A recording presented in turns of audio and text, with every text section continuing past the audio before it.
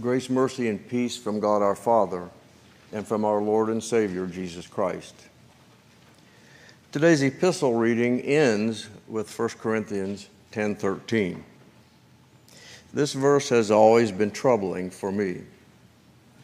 It says, "No temptation has overtaken you that is not common to man. God is faithful, and he will not let you be tempted beyond your ability. But with the temptation, he will also provide the way of escape, that you may be able to endure it." What seems to be the clear message to me in this verse is that God never lets us be tempted more strongly than we are able to resist. In fact, it says he always provides a way out.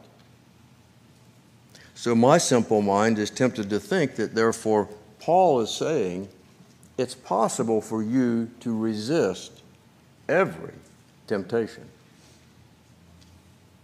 And that sounds to me like Paul is saying you can stop sinning. I've never been able to accomplish that. However, the man who wrote 1 Corinthians 10:13, a little later, also wrote Romans 7, verses 14 to 25, which I believe tells us that in 1 Corinthians 10:13, Paul is not saying you can stop sinning. So I actually want to preach on Romans 7, verses 14 to 25, and since that wasn't the assigned reading, let me read that now. It's also on the backside of the bulletin insert that has the sermon hymn on it. "For we know that the law is spiritual, but I am of the flesh, sold under sin. For I do not understand my own actions. For I do not do what I want, but I do the very thing I hate. Now if I do what I do not want, I agree with the law that it is good. So now it is no longer I who do it, but sin that dwells within me. For I know that nothing good dwells in me, that is, in my flesh. For I have the desire to do what is right, but not the ability to carry it out. For I do not do the good I want, but the evil I do not want is what I keep on doing. Now if I do what I do not want, it is no longer I who do it, but sin that dwells within me.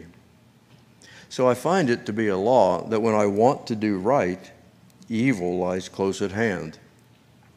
For I delight in the law of God in my inner being, but I see in my members another law, waging war against the law of my mind and making me captive to the law of sin that dwells in my members.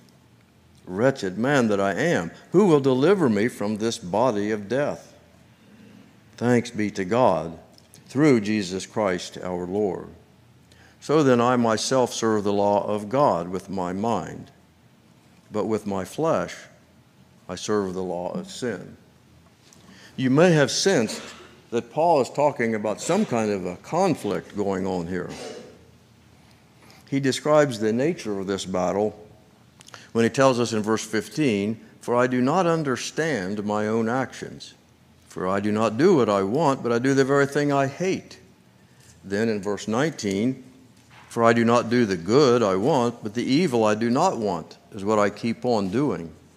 And then finally in verses 22 and 23, "For I delight in the law of God in my inner being, but I see in my members another law, waging war against the law of my mind and making me captive to the law of sin that dwells in my members." There is a war that goes on in every Christian. Every Christian has learned what Paul learned and what Paul is expressing here in this text, that there is something good that he desires to do, namely that he delights in the law of God in the inner being. The Christian does not want to be a thief. He would like to be honest as far as the inner person is concerned. The Christian does not want to worship gold and silver. He wants to worship the true triune God whom he loves and in whom he believes. The Christian does not want to curse and swear, use foul language, swear false oaths, or consult fortune tellers. But he wants to love the Word of God and rejoice in it. He knows that that is the truth and that that is the food and drink for his hungry soul. The Christian does not want to be an adulterer. He loves purity and would like to be just as pure as the angels, as pure as God would have us. So he prays, "Create in me a clean heart, O God, and renew a right spirit within me." The Christian knows that it's shameful for us to wish evil on our neighbor and want to take his stuff. So according to the inward person, the Christian's greatest joy is in goodness, in learning about it and practicing it. But that's not all there is to a Christian, the inner person. In every Christian, there still lives what lived in Paul, which he refers to in verse 14 when he says, "I am of the flesh, sold under sin." That's a serious confession. I am of the flesh means I have my old fleshly nature. What is my old fleshly nature? It's the nature we inherit from Adam. In Romans 5:12, Paul says, "Therefore, just as sin came into the world through one man, Adam, and death through sin, and so death spread to all men because all sinned." And he repeats that thought a number of times in that passage, that context. But that's the main message I need here, is that we inherit from Adam the fallen nature, his fallen nature. So here in Romans 7, Paul's talking about the battle between our old inherited fallen nature and our Holy Spirit created new nature. But in each case, it's our nature. I mean, the old and the new. So when Paul says in Romans 7:17, "So now it is no longer I who do it, but sin that dwells within me," he's not doing what that old comedian Flip Wilson did when he said, "The devil made me do it." He's not doing that. Paul still owns the responsibility for fighting the old nature when he loses. When he loses, he doesn't blame someone else, like the devil. In fact, that's how to understand 1 Corinthians 10:13, the last verse in our epistle, the assigned epistle. When I resist temptation, I have to give God all the credit. He's the one who provided the way out. When I give in to the temptation, I have to take all the blame or responsibility. And through our reason, our human reason, that probably seems unfair. But we should remind ourselves, if Jesus had demanded that everyone be fair to him, we would be on our way to hell, if not already there. Because it wasn't fair what they did to him. Now, I too have that sinful, wicked, depraved, corrupt, inherited nature that I was born with. When I'm honest, I know that it's not dead. Sin is a living thing which moves itself within me and troubles me and causes me to do the very things I hate. I hate idolatry. It's low and shameful and contemptible. I want to say to the true God, like what Asaph said in Psalm 73, "Whom have I in heaven but thee? And there's none upon earth that I desire besides thee." But over and over, the opposite attitude keeps popping up in my heart. The love of money, the love of honor among men, the desire to be praised by men. The thing that Jesus condemned in the Pharisees, namely the love of the praise of men rather than the praise of God, I see the same thing in me. And the cowardice that you see in Peter when he denied the Lord, that cowardice lives in my heart too. There are times when, in fear I don't take advantage of an opportunity to share my faith in Christ. Envy and jealousy are foolish, childish, and wicked. Yet those thoughts and attitudes spring up in my heart too. I know that I would be much happier if I was content. I know that discontent is shameful ingratitude toward the giver of every good gift, God.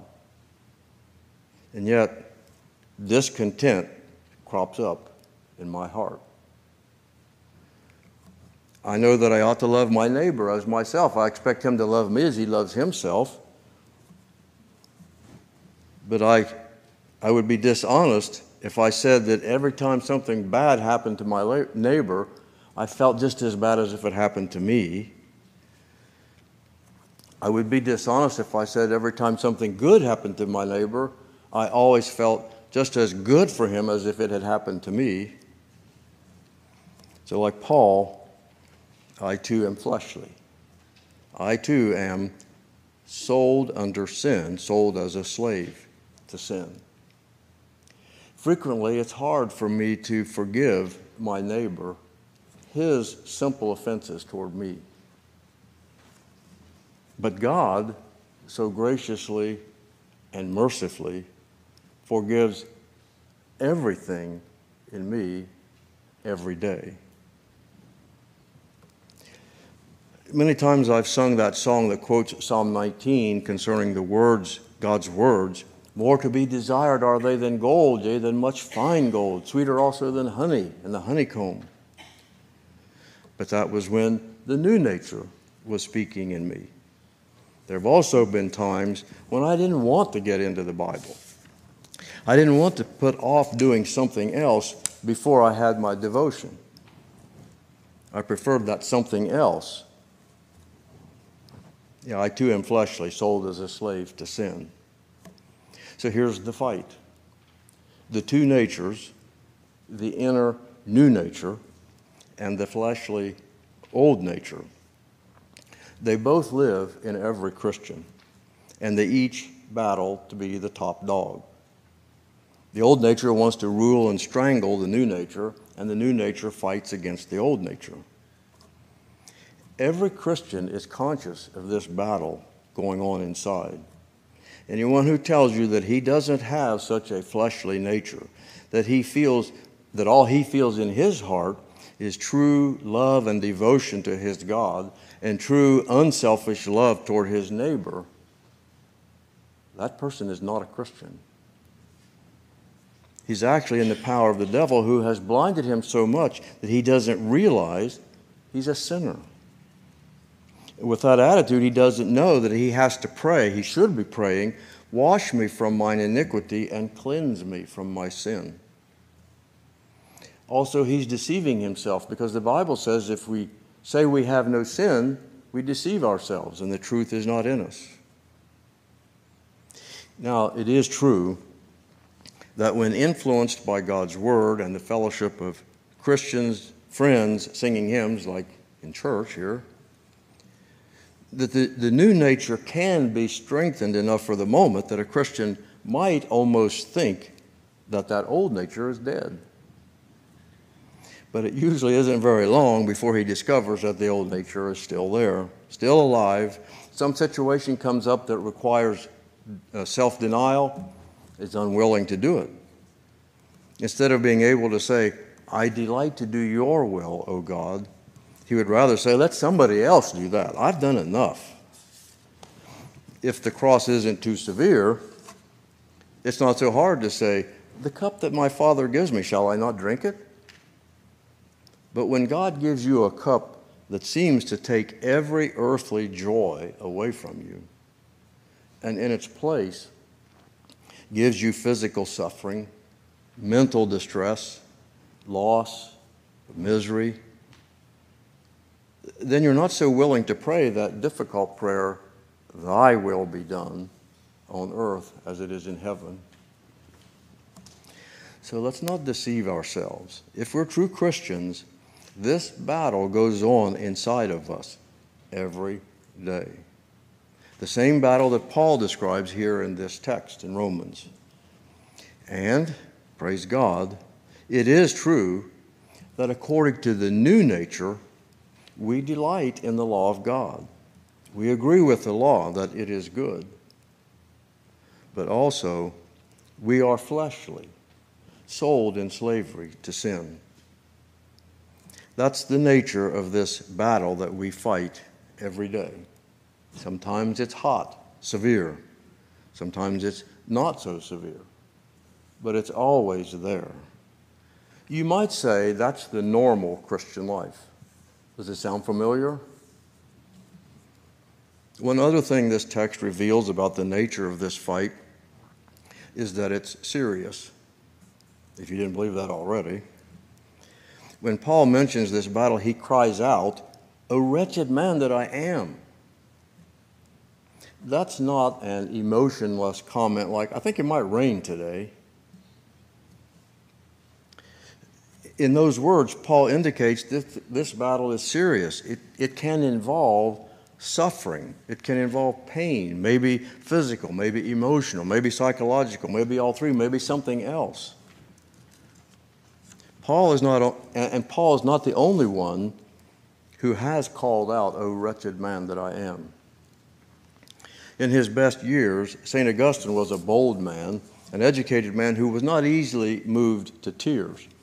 But in his book entitled Confessions, he says there were times when he threw himself on the ground and wept bitter tears because of the sin that still moved within him and polluted his thoughts and his emotions and caused him to struggle to be what he wanted to be, a perfect man, delighting in the law of God.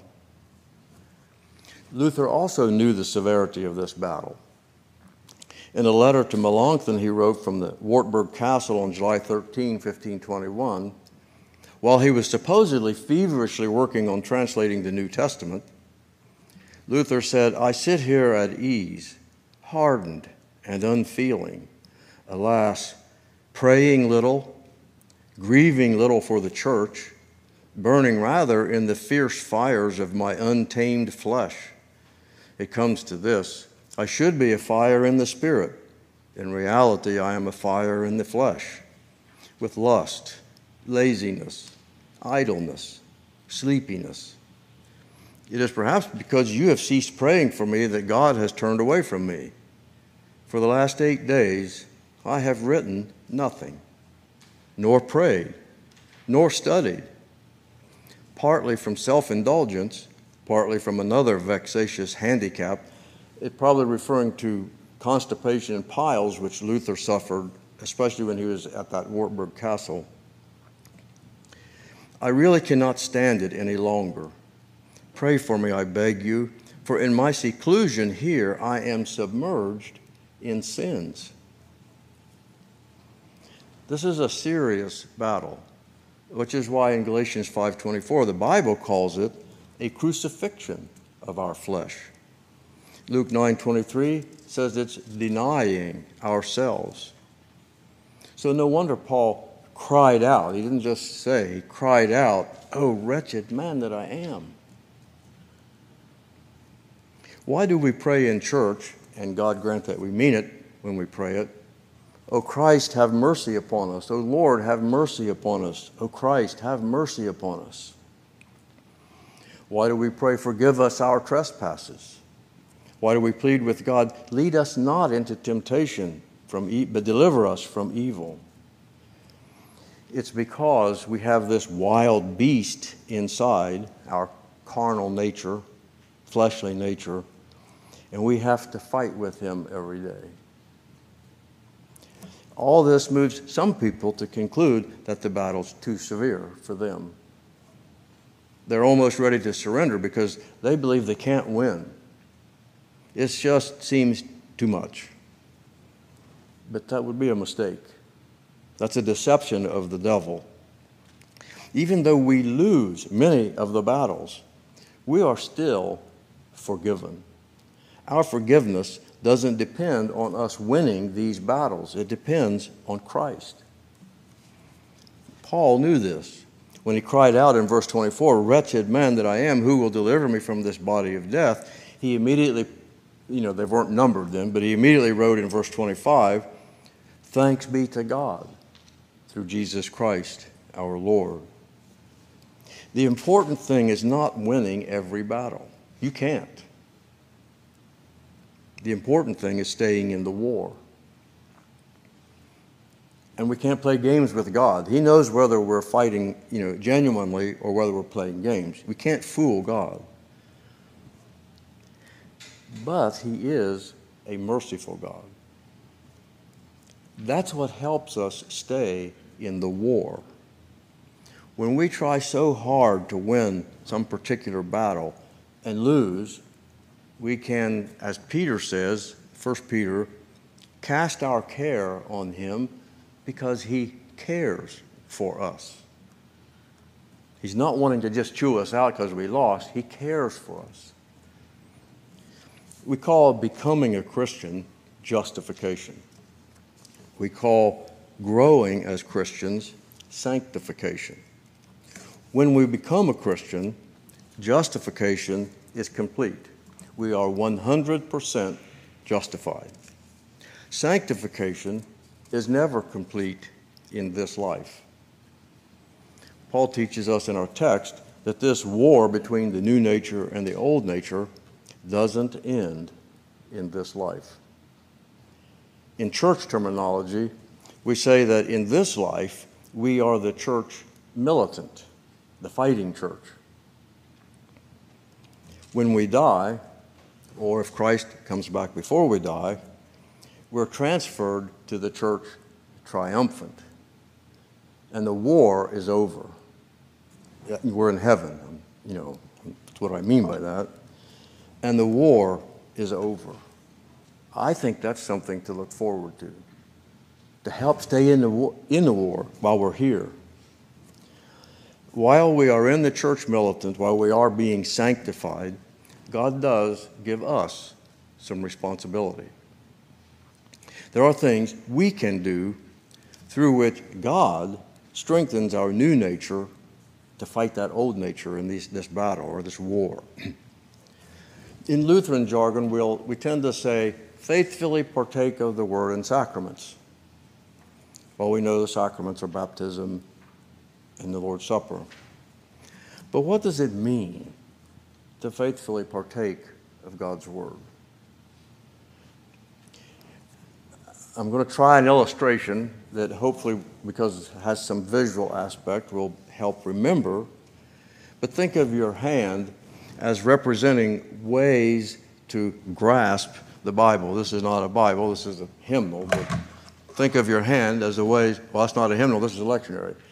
Well, that's the word too. So use my hand to grasp the word.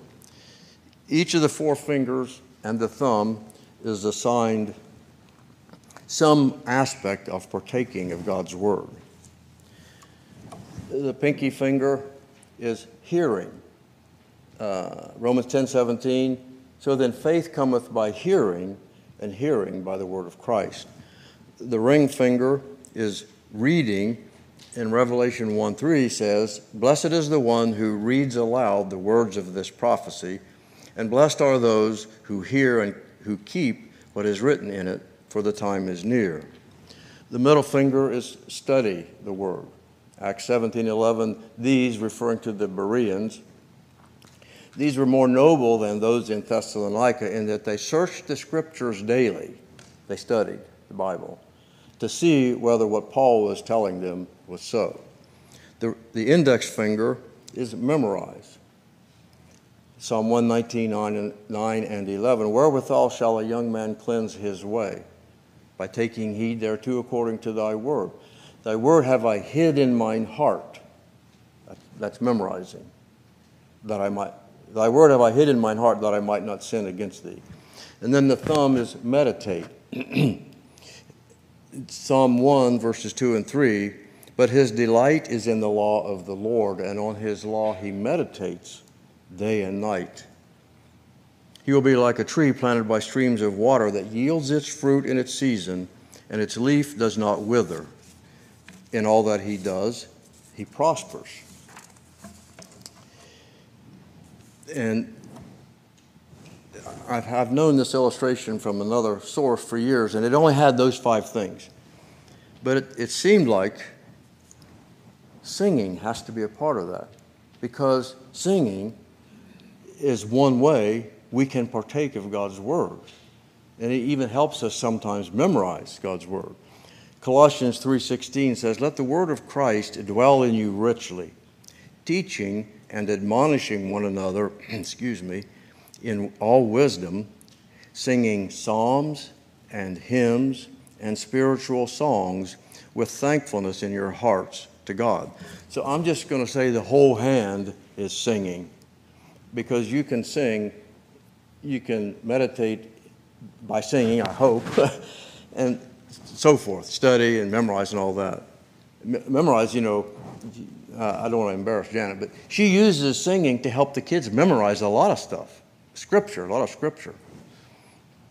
So all of this involves effort, work, as does this lifelong battle between our old nature and our new natures. May God graciously work in us for Him to make it happen. Amen. May the peace of God, which passes all understanding, keep your hearts and your minds in Christ Jesus. Amen.